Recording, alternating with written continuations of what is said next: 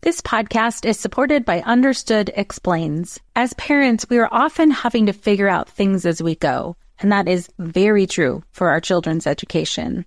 And to help you out, I want to tell you about a podcast called Understood Explains. This season is hosted by teacher and special education expert Juliana Urtube, and she discusses all the things you'd want to know about individual education plans, or IEPs, what they are, why they're needed, who benefits from them, and what to expect when you have meetings with teachers. I could have really used this podcast when my son had an IEP for speech when he was 6. I was overwhelmed trying to understand the process and what everything meant. The episode on Understood Explains, Does My Child Need an IEP?, was the kind of info that would have really helped me get the most out of the educational support of the IEP for my son. And if you need that kind of support, I really recommend this podcast. To listen to Understood Explains, search for Understood Explains in your podcast app. That's Understood Explains.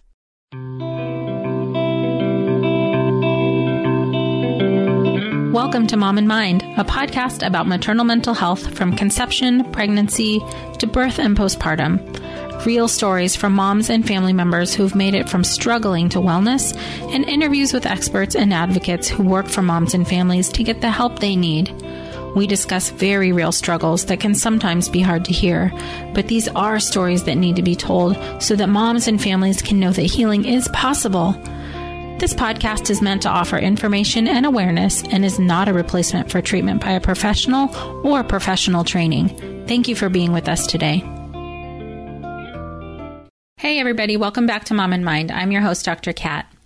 In this episode, we are going to be getting into a really needed topic for us to be discussing, which is sex during the pregnancy and postpartum period. There's a lot of questions that people have about this. What's normal? What's not normal? What happens with our desire after you have a baby? What happens to the relationship? And Elise Springer is going to be sharing with us a lot of great perspective and a lot of great information on what happens and some things for us to think about, and maybe some things for us to think about a little differently. I really love the perspective she brings and the directness that she brings also in speaking about a topic. You know, most of us get a little bit awkward when talking about sex, and Elise just states it as fact. Some of the things that she discusses is really just calling things what it is, and she has a really direct approach that I just love and is refreshing so that we can just get it out there and have a discussion. Elise is a licensed marriage and family therapist practicing psychotherapy in Los Angeles. She uses a combination of CBT, EMDR, and psychodynamic modalities in helping people with all kinds of things like depression, anxiety, death and loss, relationship conflict, HIV/AIDS, perinatal mood and anxiety disorders, substance use, and people who are having difficulty with the creative process for artists and writers. She's taught and lectured in a variety of settings on all of those topics in a lot of really important places. And most importantly for us today, she's able to talk about sex and sexuality related to perinatal mental health and the change into parenthood. In addition to her current work and her private practice, she is a training faculty and governing council member of Maternal Mental Health Now, board member of 2020 Mom Project, and a past co-chair of the Los Angeles County HIV Mental Health Task Force. I'm really looking forward to this conversation with Elise, so let's welcome her. Hi, Elise. Welcome. Thanks so much for being with us. Hi, Kat. How's it going? Great. And I am excited and happy for our audience to hear this episode and to talk to you about sex and postpartum sex specifically. What happens? What happens? Isn't that the great mystery? Yes. What happens?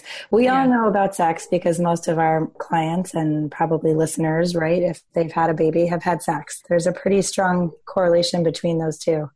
Yeah. So I want to dig into this with you and answer a lot of the questions that a lot of people have about what's normal and what happens and, you know, all of the things that impact sex life after baby. And before we get into that, give us a refresher on the work that you're doing. Sure. Well, first of all, let me just say, for those of you who are a little bit concerned about words and sensitivity to language, I will be using some very graphic language. When I talk about sex, I tend to be very direct. I think that a lot of times we are very fearful about using words when it comes to sex, and we use sort of like very vague and polite terms. And don't get me wrong, I like to be polite, but I think sometimes when we are talking about sex, it's necessary to just kind of put that aside and have real conversations, whether it's with each other or with our clients if you're a therapist. And generally one of the ways that I kind of like to say that to my clients, so I will say that to you and my audience, is I am very graphic, and if it starts to be uncomfortable, please let me know. And so to your audience, I would say if it starts to be too graphic, feel free to stop listening and just know that the intention is not to be rude or offend, but just to have a very frank conversation about sex. All right. Great. Thank you for that. You're welcome. So that being said, I actually love talking about sex. It's one of my favorite topics. And I think that I sort of just gained my interest in that I worked with domestic violence and on campus domestic violence when I was in college. And I started to kind of get familiar with that world. So then when I went to grad school, my sex education therapy class was one of my favorite classes. And it kind of led me to my sort of graduate degree work in HIV and AIDS. And that is where I got most of my training around sex therapy and how to talk about sex, because it's just naturally a part of that community. And I really noticed when I began working in the prenatal and postpartum world that everyone would kind of want to talk about it, and they would sort of drop these very vague hints around sex, whether it was sort of asking questions during pregnancy about, not being able to orgasm, or and even in postpartum, like, well, what's normal? What's normal sex? So it just became really clear to me that I think that this was a topic that a lot of people don't discuss, because so much of it is about recovery and healing postpartum and breastfeeding and babies, that I think the dynamic between the couple focuses on chores and relationship, but less on sex and sexuality. So I just sort of began trying to bring that a little bit more into, of course, when clients bring it in, just being more direct about it and talking about it more frankly. Right. Absolutely. And thank you for that. And also, I think it would be great to kind of start off with like what you hear most commonly when people are bringing it up, or what you see most commonly when they're not bringing it up, in terms of like just what's common in terms of sex and desire postpartum. Yeah. What I find so funny is that a lot of times when we're dealing with postpartum mood disorders, that tends to be the focus. But the conversation does not very often in the beginning talk about a woman's own sex or sexuality. It's mostly about how partner wants sex and they don't. And I think that we use this in such common pop vernacular. Like, we joke around about being touched out, I think amongst therapists, and when moms get together with their discussion, there's a lot of talk about being touched out, and I don't want my husband to touch me, and I don't want my partner to touch me. I just had a baby. They can take care of themselves, right? I mean, I have had numerous women come in and say, thank God for porn, and numerous men come in and say, thank God for porn. And I get that, but I also find it a little bit sad, because we know that one of the biggest predictors of happiness in a relationship is intimacy. And that is often, can be sex and sexuality. Let me just say for a second what I mean in the difference between sex and sexuality. When I talk about sex, it's about, kind of genital sex. It is, are we masturbating? Are we having intercourse? Are we having oral sex? And when I talk about sexuality, it's different, because I think women in general before a baby have one kind of sexuality, and after a baby have a different kind of sexuality. And I like to think about that in relation to kind of young adult sexuality, even if you're a mom having a baby at 40, and adult sexuality, which is like what it is like to be sexual as a mom. And oftentimes those two words don't go together, right? Both in pop culture and for ourselves, it's like we just think about moms and sex, and it's sort of like the common, like, gross, right? I always think about, what was that Lonely Island? Who's Andy Samberg does that? sort of joking about like some SNL skit about having sex with like MILFs, basically. And even that term is sort of like derogatory in some way, but there's just this sort of pushback that I see a lot of times in that first year postpartum about taking on sexuality in a different kind of way. Mm-hmm. So a couple different things happen. Generally, it starts off being like, well, what is normal for sex postpartum? And then we kind of start to shift the discussion about, well, what's normal for you in your adult woman sexuality rather than your sort of more young sexuality? Mm-hmm. Right. I'm wondering about that in terms of kind of this transition to motherhood, what all goes into the idea of what a woman's sexuality is in her transition. So like, for instance, has she been made to think that, like you were saying before, that moms don't have sex, or that it's normal to, like, after you have a baby to not want to have sex ever again, or whatever? Who knows what's going into that idea? Yeah, I mean, and statistically, like, we know that there are some statistics that show, what is considered a sexless marriage, right? A sexless marriage is a marriage that has sex 10 times per year or less. So, when we think about that, I always like to say to somebody, well, what's your idea of like a robust sex life? Like, if you were having sex regularly, what would that look like? And I think on average, most women might say pre-baby once to twice to 3 times a week, just depending on their level of sexuality. But it drops so tremendously after having a baby. This podcast is supported by Starglow Media's Mysteries About True Histories. From the creators of the hit top-ranking kids educational podcast in the world, Who Smarted, the Emmy-nominated Nat Geo Disney Plus's Brain Games, and Netflix's Brainchild, comes Mysteries About True Histories, affectionately known as MATH, or math, in which kids ages 6 and up can hear humorous and educational stories that follow 2 best friends, Max and Molly, while they go on adventures through time, solving puzzles, hidden equations, talking about history, and making learning cool. Episodes transport listeners to moments in history like Pythagoras' ancient Greece, the era of the Aztecs, Sir Isaac Newton's England, and more. When I drive my son to school in the morning, we listen to these episodes that fit perfectly in our commute, with the episodes being about 15 minutes long. And this podcast is right up my son's alley because he loves to solve problems and happens to love math, and the types of punny jokes that Max likes to tell. So tune in to Mysteries About True Histories with your kids. You can follow and listen on Apple Podcasts or wherever you get your pods. Hi there, I'm Andrea Owen, self-help author with 19 translations of my books, global keynote speaker, and life coach. My podcast, Make Some Noise, has been serving up self-help in a simple-to-digest way for the last decade. The topics brought in each episode are practical and easy to implement around topics such as working through fears that keep you stuck, different modalities of therapy, managing your negative self-talk, and more. We bring you guest experts, solo episodes, and I even coach listeners on the air around relatable struggles. I also do my best to weave my sense of humor into some heavy topics because, let's face it, life can be pretty hard, and it's so much better when we can have some fun while walking through our challenges. Whether you're seasoned in personal development or just starting out, Make Some Noise podcast will help you become the best version of yourself, the person you're proud of when you look in the mirror and show up in your life. Simply search Make Some Noise with Andrea Owen wherever you listen to your podcasts.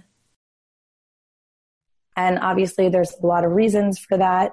We know that there's sort of this certain risk factors that influence sex. I mean, the first being, what was your pre-pregnancy level functioning of sex and sexuality? Mm-hmm. If you didn't feel very sexual before pregnancy, well, the likelihood after having a baby is that that's not going to change. Right. If you guys, and we know that lust really only lasts for about 2 years, which is so interesting, right? Because we often, 2 years or more is often the length of time that people sort of commonly think is a good amount of time before you get married. We're getting married right around the time that lust drops off. And then it's like, how long are you waiting to have baby, depending on career and finances and planning. So, what was your pre-level functioning what was your pre-level of sex? If you were having sex once every 6 months before baby, and then you're having it not at all after baby, I mean, that's not such a huge change. If you and your partner were having sex 2 to 3 times a week before baby, and then after baby, it's once every month or every 2 months, I mean, that's a pretty significant difference. You know, there's other risk factors. We know fatigue. You know, sleeplessness is a huge reason for lack of sexual desire. I find so interesting because I was going to assume that traumatic birth, like having a traumatic birth experience, would impact having sex. And it actually doesn't as much as we think, unless there's a 3rd or 4th degree tear. And then that's the point at which, you know, traumatic birth really impacts women much more. Right. There was actually a study this year that debunked that C-sections, you know, don't have as much impact. I think for a long time, there was this sort of fashionable notion like, oh, well, if I have a C-section, nothing will change down below. My vagina will be the same. Women have this sometimes irrational fear of being sort of stretched and not realizing like our bodies are meant to go back to normal pre-birth size. But that is something that I hear so often. And it's, you know, a couple of times I've had to say, well, you know, that's not going to impact your sex life. C-sections don't necessarily mean that your sex life is not going to be impacted. They have the same rate of impact. That is interesting. Yeah, thank you for sharing that. I think really speaking to, you know, I guess what research says and what we're finding is really important because there are already a lot of assumptions and maybe misperceptions, correct. Yeah. About so many things, but specifically about sex and postpartum. You know, at one point, someone asked me to write an article about like, you know, 5 tips to better sex postpartum, right? And when I was saying, well, look, you know, we know that there's a specific pattern to resuming sex overall. I mean, of course, everybody's different, but this is the same in cisgendered partners and the same sex partners. There's a typical pattern. It starts with oral sex, then it moves to masturbation, then intercourse, and then oral sex on the woman. So if you have a cisgendered partnership, generally it starts with blowjobs, then it moves to masturbation for both partners, mutual masturbation, and then intercourse, and then, you know, finally oral sex. And what's so interesting is that it's like a quarter of women sort of by 6 weeks postpartum are engaging in oral sex on their partners. And it's about 12 weeks postpartum that's the onset of intercourse. And I remember when I was writing this article, you know, the editor sent it back and was like, this can't be true. You know, like women are not having sex at 12 weeks postpartum. Nobody's giving blowjobs at 6 weeks postpartum. I'm like, well, that's actually not true. You know, I think we have this misperception that nobody's having sex after a new baby, because so often when we see women who have postpartum mood disorders, you know, the depression, the anxiety, the PTSD, the OCD, whatever it is really interfering in that resumption of normal sexual activity. And we know so many women are not even necessarily aware that they're suffering from a postpartum mood disorder. Right. Right. That's absolutely true. I'm wondering too about the impact of, you know, there's the postpartum anxiety. They're dealing with something, but I hear so often in a lot of the women that are having difficulty with re-engaging in sex with their partners is that they feel the partners aren't supportive, but the partners are still asking to have sex. They want to have sex, and the mom is telling me like, there's no way. Yeah. And so what about that? What I see to be the most common in my practice anyways is that dynamic. What is that about? Well, I think that that's like a little bit of a feedback loop, right? Because, you know, we know that it's mom's perception of partner sexuality that influences their own desire. So if a mom thinks like, oh, partner really wants me all the time, there might be some interest. But if it's perceived as being too much, right? I think it was a Canadian study in 2016 found that if, you know, a mom found her partner's desire to be too much, that her own desire waned. So there's like this bizarre balance of like, what is just the right amount of desire to be reciprocated? But I think what you're talking about, Kat, is actually two things. And this is what happens is that it gets confounded. There's sex, and then there is the emotional intimacy that allows for sexual satisfaction and relationship. So when we think about sex, what a lot of people don't realize is, right, so that we know that there's 4 parts to sex, right? There's desire, there's arousal, there's orgasm, and then there's sort of like the come down period, right? Or the sort of relaxation period. And what women don't remember is that they often have desire after arousal. Mm-hmm. So part of it is that there's this pushback to want to respond to partner, because there's this like, well, I don't feel like having sex, not remembering like, oh, wait a second, I kind of have to start to engage in sexual activity to then light up the desire. Mm-hmm. Right. So women are often not feeling like having sex until they're in the process of having sex. That's right. That's exactly right. So, and then it's like kind of a reminder, like, oh, right, I actually like sex. Yeah. Or I like doing some part of sex, right? Depending on where they are in their own healing process. And so that's one part of it. The other part you're talking about is relational satisfaction. I mean, these are all the things that the Gottman talk about, where in that postpartum period, the 4 horsemen are so alive and well.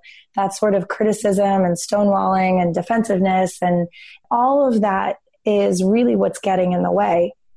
So I think I'm going to just speak to just cisgender couples right now. So if you're listening, I'm really just talking specifically about cisgendered couples.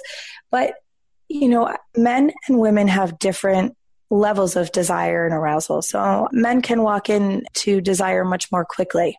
Mm-hmm. And so they often take sex and intimacy, particularly men right now generationally who are childbearing age. So if we're talking, I'm going to say 25 to kind of like 45, let's just give it that 20-year span. Mm-hmm. They are not necessarily taught to express emotion and feeling and comfort verbally. Right. They are taught that through touch or to express it physically. Right. And so women, on the other hand, we're talkers. We can talk all day. We can feel connected to our girlfriends. It's often how we bond. It's often how we reduce our cortisol levels, but it's not the same for men. Mm-hmm. And so what happens is that, you know, I think there's a misperception going on about what the intent is. Mm-hmm. So a mom comes in and is like, you know, my husband's just constantly badgering me. When are we going to have sex?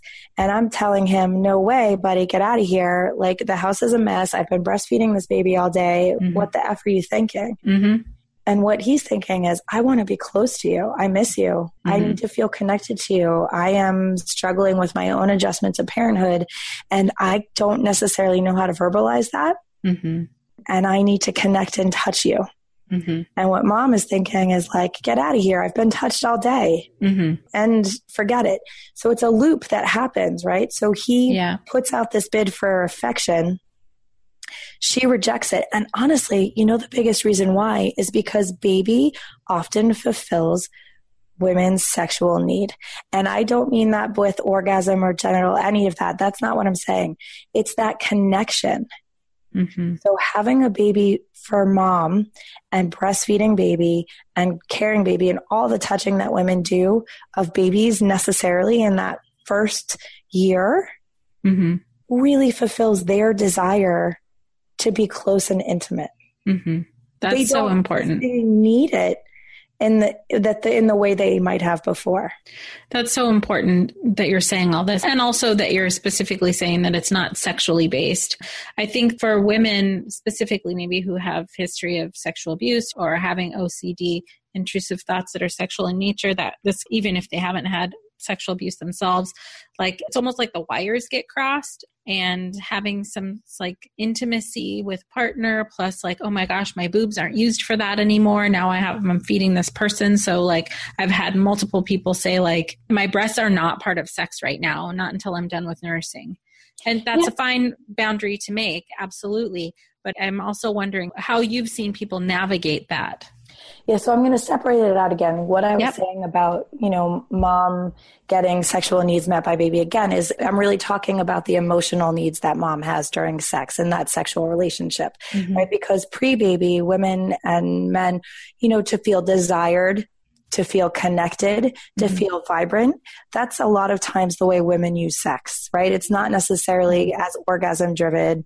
I think men sometimes also use it for that reason, right? They get their emotional needs met that way, but they're also a little bit more orgasm driven just because it happens so much easier for them, right? With women, it's so much more brain based.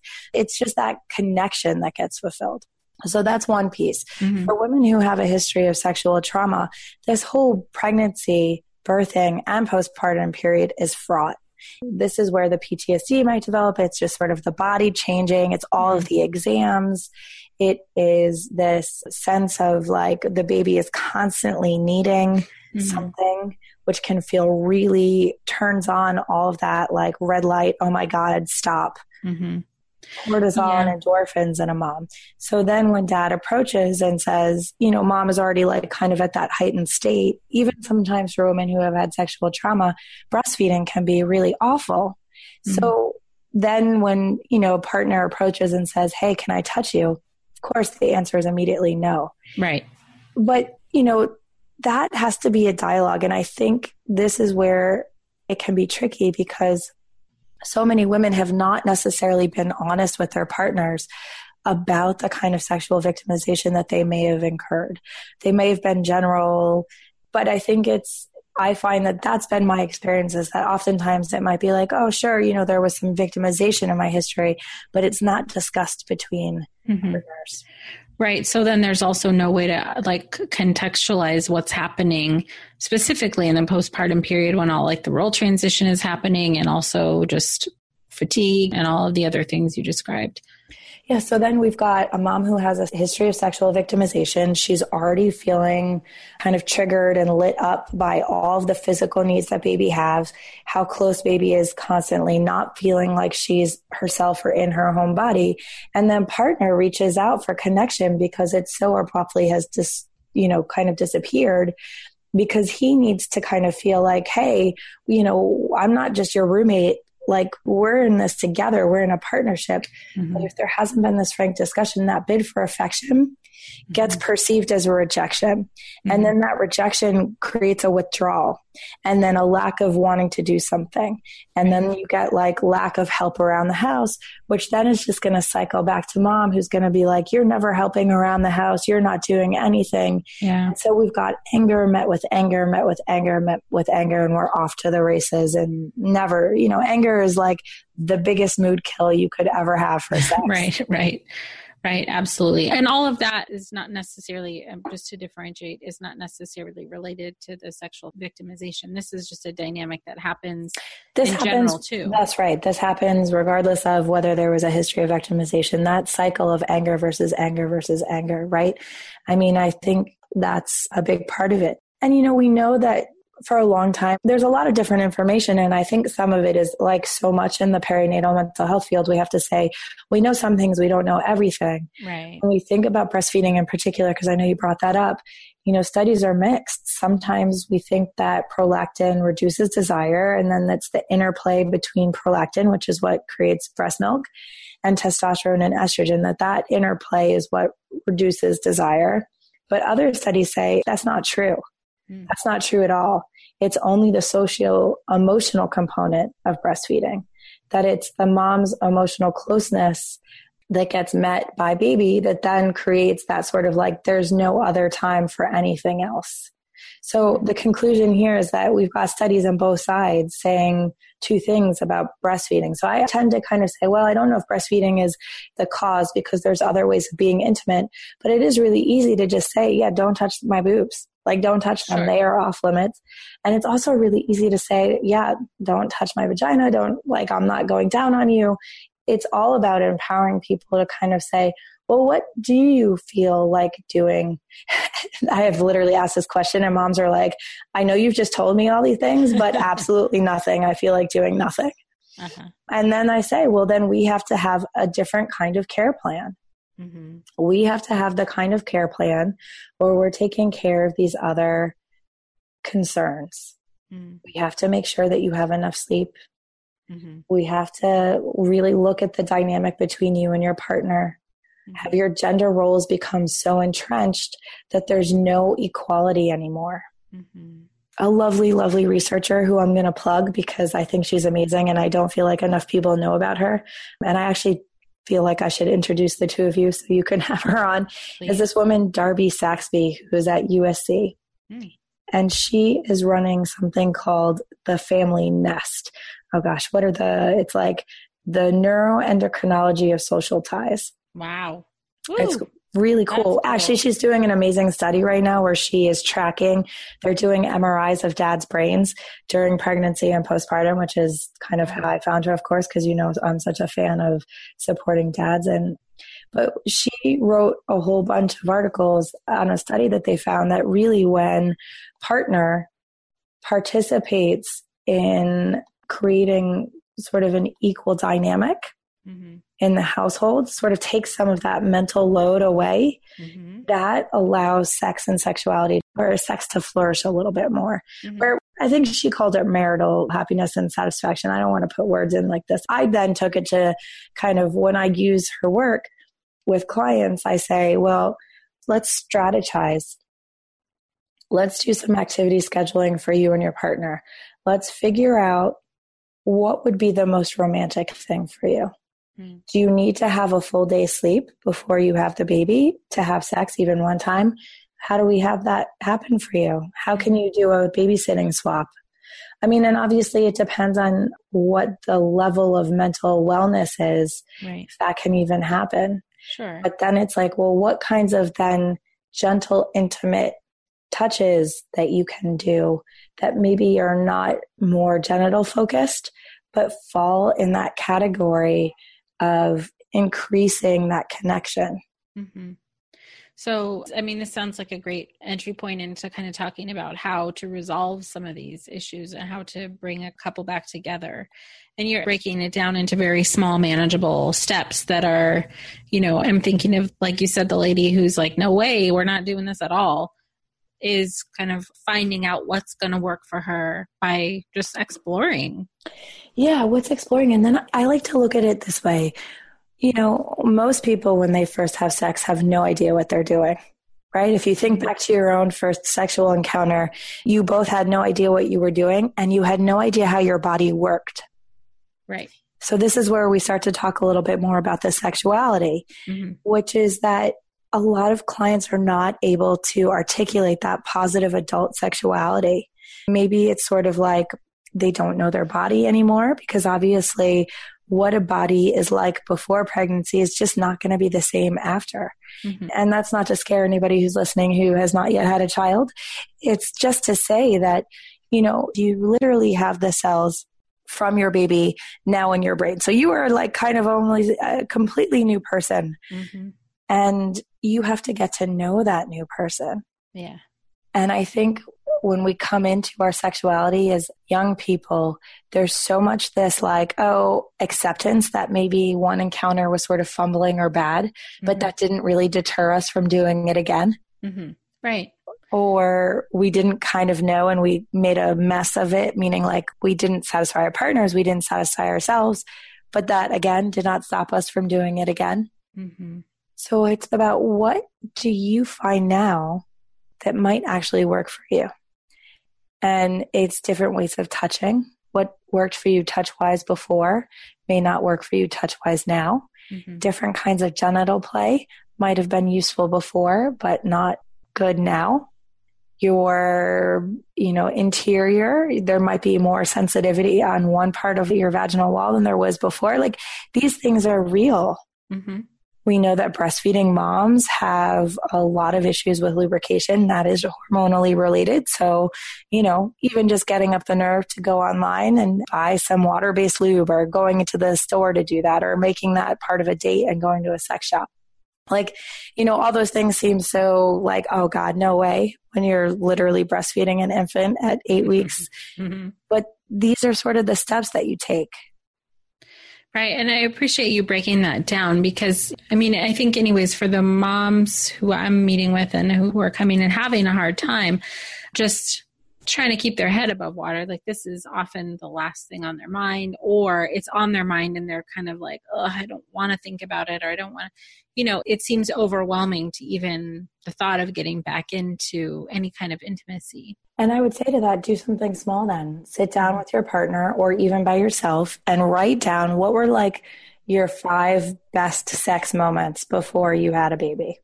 Like, what were the ones that were so completely amazing that you actually remember what that orgasm was like, or what that encounter or intimacy, or what made that moment special, right? And so when you write down those 5 moments, it's like you do write down what was so special about that. I felt very close to my partner. We were in this amazing setting. We were laughing and giggling. We had just done whatever it was. And then you kind of think about, well, what would I need to get back to that point? To not recreate, because obviously moments are moments in the past, but how to get some of that back. Right. And I think this is what happens, is that couples are like literally waiting for the other person to make the move. Mm-hmm. They're like, I don't want to have sex. You have to make me have sex. And, usually the partner who's been reaching out and getting rejected after a while just gives up. Mm-hmm. Right. And then it's like, but that builds up resentment, because if you're constantly being rejected, if your need is not just physical, for cis couples, if you're a man and you're really reaching out to your partner because you want that affection and that closeness and that connection and a reminder of why you even had a baby in the first place, and you're constantly being rejected, that's not going to lend itself to like actually doing, turning towards your partner anyway. Mm-hmm. There's all those bids for affection. So even if you're on a couch and you're overwhelmed and you can't think of doing anything, like, can you notice your partner's bid for affection? And if you say, I'm not able to meet it sexually with, a sexual dynamic, how can I meet it with intimacy or touching or like, and if you really can't do anything, if it's like, I really have nothing left to give my partner, I mean, that's the point where something needs to be a bigger conversation. Mm-hmm. And as you were talking about this, I was thinking that all of this stuff you're describing, the bids for attention and the rejection, that's often not explicitly discussed.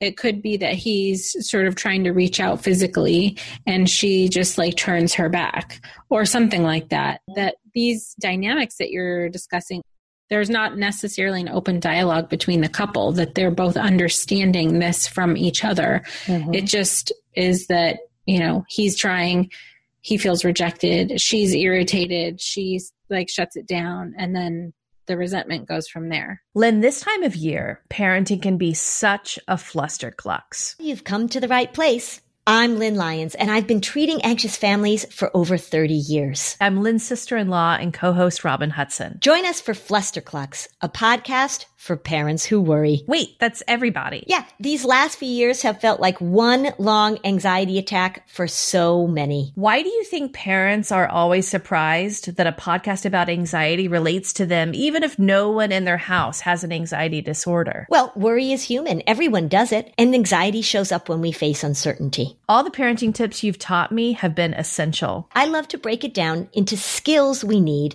to manage worry in our families. We've covered so many topics: depression, burnout, meltdowns, perfectionism. Don't forget scary mothers-in-law. Right, but of course that's not my mother-in-law. Because that's my mother. And a listener. As a psychotherapist, I like to teach parents and kids how to respond to everyday moments in healthy ways. Managing anxiety really can be taught. It really can. And I'll even tell you what to say. We talk about serious stuff, but without being too serious. Anxiety wants everything serious.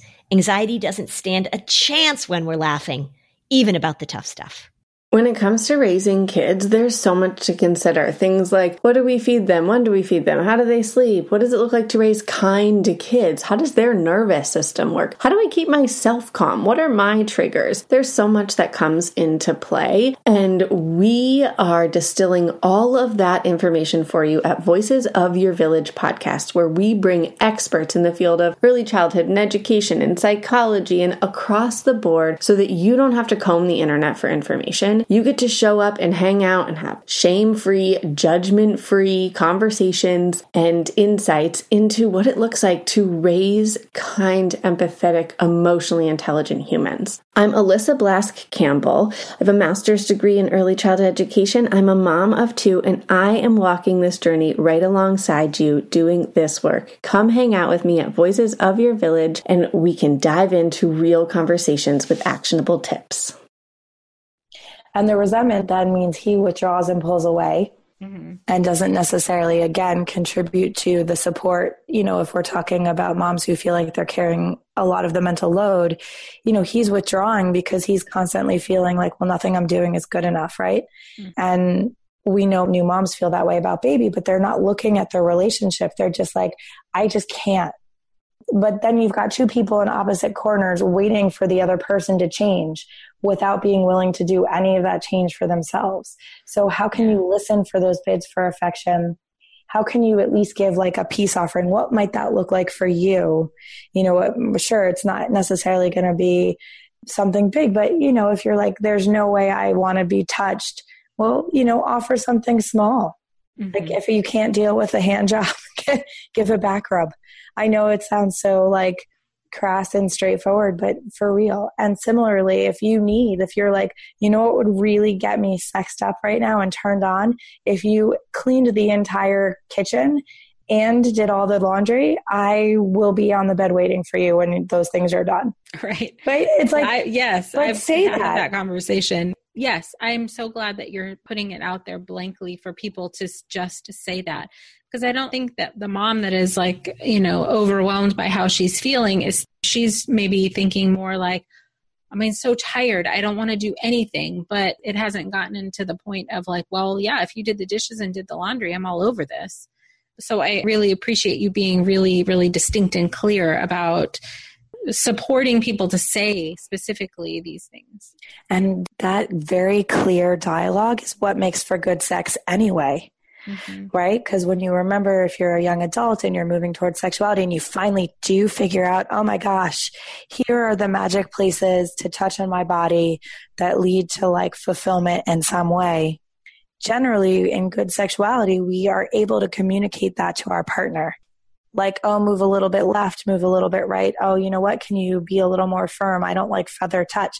All of that good dialogue about how to have sexual satisfaction, it's no different in this precursor to actual sex. And I think that's the key to adult female sexuality, right? That we are very like earthy and grounded, and we're not this like manic pixie girl, right? Like that concept from like Almost Famous or Made Famous by Garden State, right? Which is what I think a lot of women of childbearing age grew up with.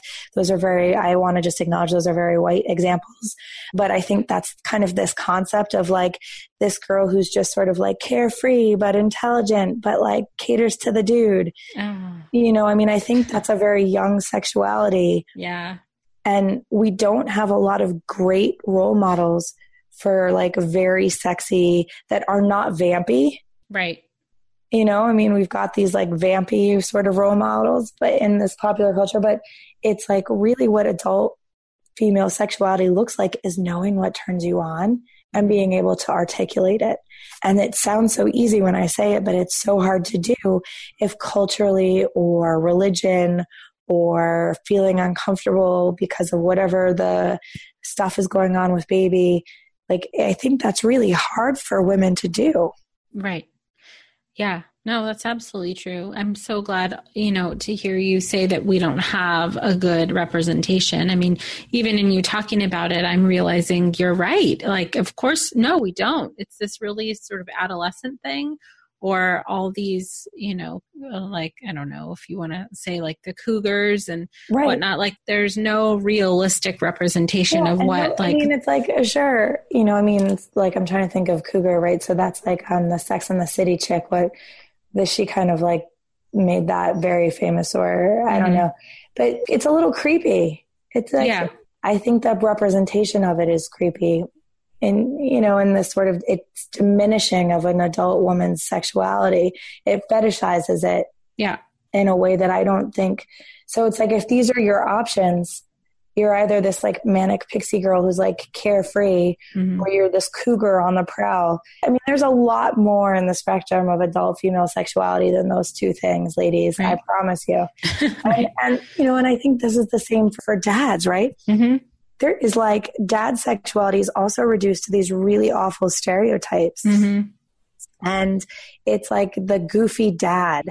It's like, dad jokes and white sneakers and, maybe now he carries the baby around in the Bjorn, but like there's no, he doesn't know how to use the bottle. He's like totally incompetent. Incompetent dad is like, and then he's lusting after the young girls. Like there's also a lot more adult sexuality role, and is sort of shown. And I will say, because we know men's testosterone drops in the postpartum period, sometimes their libido drops. And I have to say, I know we haven't really talked a lot about this, but I have to say, I oftentimes do get moms in my office who are like, I am really horny. I don't want my boobs touched, but I really want to get off. And my husband won't. Men have erectile dysfunction, right? I mean, it's just sort of like as their testosterone is dropping and they're also nervous and anxious and will the kids here and will they walk in and, this is so important because I never get to touch her. And like, what if I mess it up? And, there's all of this stuff too for men. Yeah. Thank you for speaking to that. And it sounds like there's more to say. Always. Can you speak more to that? About this kind of like our common ideas are that women don't want sex and men do. And that's not true all the time. It's not true all the time. I mean, statistically, gosh, I'm trying to think. It's like, I am not going to be able to pull the percentages up right now in my brain. But let's see. How do I say this? I think that so often there's an assumption that it is moms who don't want sex postpartum. And I don't know that that's, it's not the case all the time. I think that sometimes women do have kind of a new found appreciation for their bodies. And depending on what their birth experience was like, it can be incredibly empowering. Like, holy shit, I did that. Right. What else can this body do? Let me take it out, and see the world with it, kind of. Right. And depending on, partners are not immune from the same kind of traumas that women are. If you have a mom who maybe had, maybe there was bleeding or there was a moment in the birthing experience, we know trauma is so relative. So maybe mom had no sense that there was any trauma going on, but dad got so worried, right? Because childbirth is so mysterious. And, when you don't know and you're not in the body and you're seeing someone go through this and being in pain, plenty of times men have trauma for different reasons, right? And of course, whatever their own history was, have they had sexual violation themselves? I think that is something that is not talked about very often at all, is that, in almost equal numbers, but really underreported, men get, molested similarly to women. And that trauma comes up too when there's a new baby. Right. For dads too. Dads are also dealing with their ghosts in the nurseries. So I'm not suggesting that it's just dads who have sexual victimization that don't want sex. I mean, it's very multi-layered. Yeah. But I think it's just something we don't think about too. And I think it's that like worry and concern too about baby. I see a lot of difficulty when that testosterone drops, right? And we know that it's about 4 to 6 months postpartum is when men's testosterone drops the most. And that's actually one of the things I can't wait to see if we're all right or wrong when Darby Sexby kind of, finishes her study where they're doing both the hormonal and the MRIs to kind of see what's going on. But that's kind of the current theory right now. And so if there's not a lot of testosterone, there may not be easy access to sex. And also it's about that rejection too and pressure. If mama's like, you can have sex with me between 10 a.m. and 12 a.m. on Saturday when the baby is sleeping, it's like, oh my God, okay, that's the only time. Right. That's so much pressure. Right. That's understandable. It sounds like we could and maybe should have a whole other episode, on this specifically, but dads too. But just because sex is such a complicated topic and does inform the rest of the marital satisfaction. There was a study on dads in Jamaica, and I'll just kind of wrap up with this, but it was a really big study. It was over 3,000 new dads. And, the biggest predictor of marital satisfaction for men was their sexual satisfaction. Of course, there's a little bit of cultural differences, I think, just in terms of sexuality and partnering. And we have to take that into account with any of these studies outside of the U.S. But I don't think that that's not true here. I would say that I think for so many reasons that we're talking about, that men of childbearing age really do often haven't been taught the language of expression of caring and connection. Yeah. I mean, it's rampant. It affects so many things, let alone, just right here in the postpartum, I don't know, I'm hoping like the next generations that are kind of raised in this more kind of it's okay to talk about your feelings kind of culture. Maybe they won't have to deal with this as much, but also, the dads that are coming up now didn't have role models to be the kinds of dads that they are now. Even it's like more involved fathers. Well, that's right. I mean, they might have had dads who had did some laundry or some dishes, but they weren't taking on the full mental load. Because we know for moms, right, they get so exhausted because even if they're like dads are doing the grocery shopping, and we know, right, marketers are really focusing on dads now because dads are doing more and more of the grocery shopping, but it's like mom is sending him to the grocery store with the list. She's still taking on that mental load.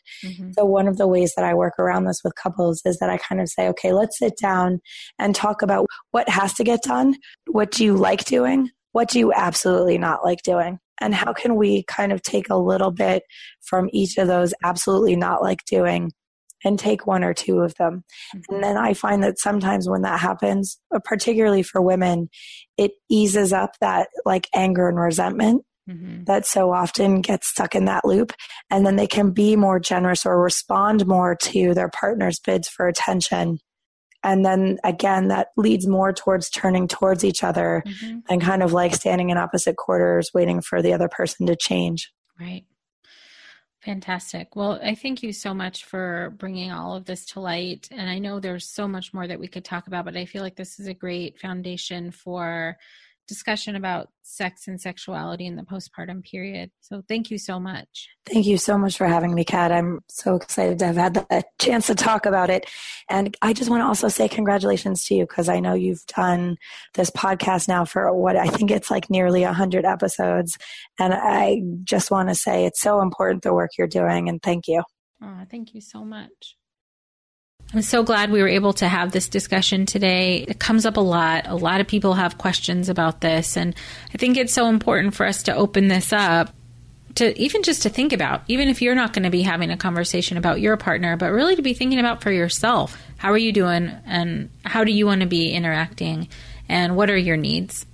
Sex and sexuality are a really important part of our own humanity and our own process and the way we stay connected to our partners. So if you'd like to learn more about Elise, go to EliseSpringer.com. You can connect with her on Twitter at eSpringerMFT or Facebook, Elise Springer, Marriage and Family Therapist. And as usual, we'd love to have you connect with us here at the Mom and Mind podcast, either on the web. You can download and subscribe to our many, many episodes. Connect with us on Facebook, Instagram, and Twitter, or at our Mom and Mind Connection Facebook group. Thanks so much for being here. Until next time. By joining us today, you are part of the growing community of people who are aware and concerned for mothers and families during this beautiful and sometimes very difficult time of life. If you or someone you know is having a hard time, help is available. You can feel better. Please look for resources for help at momandmind.com. Together, we can support moms and families so that no one has to deal with this alone. Thank you for listening and being a part of the Mom and Mind community.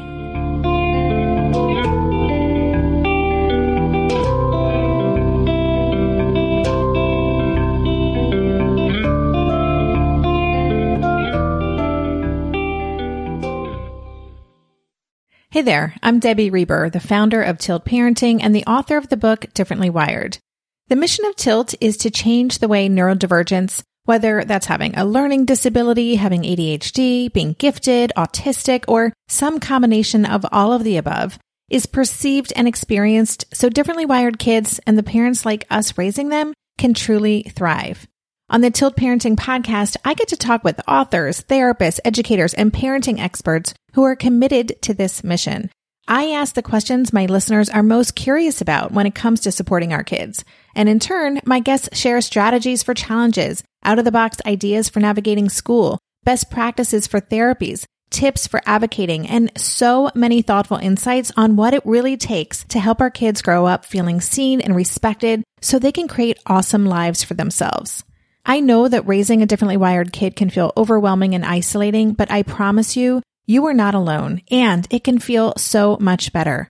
If you're on this parenting journey, come listen to Tilt Parenting. Together, we can shift this paradigm and show up for our exceptional kids with hope, possibility, and joy.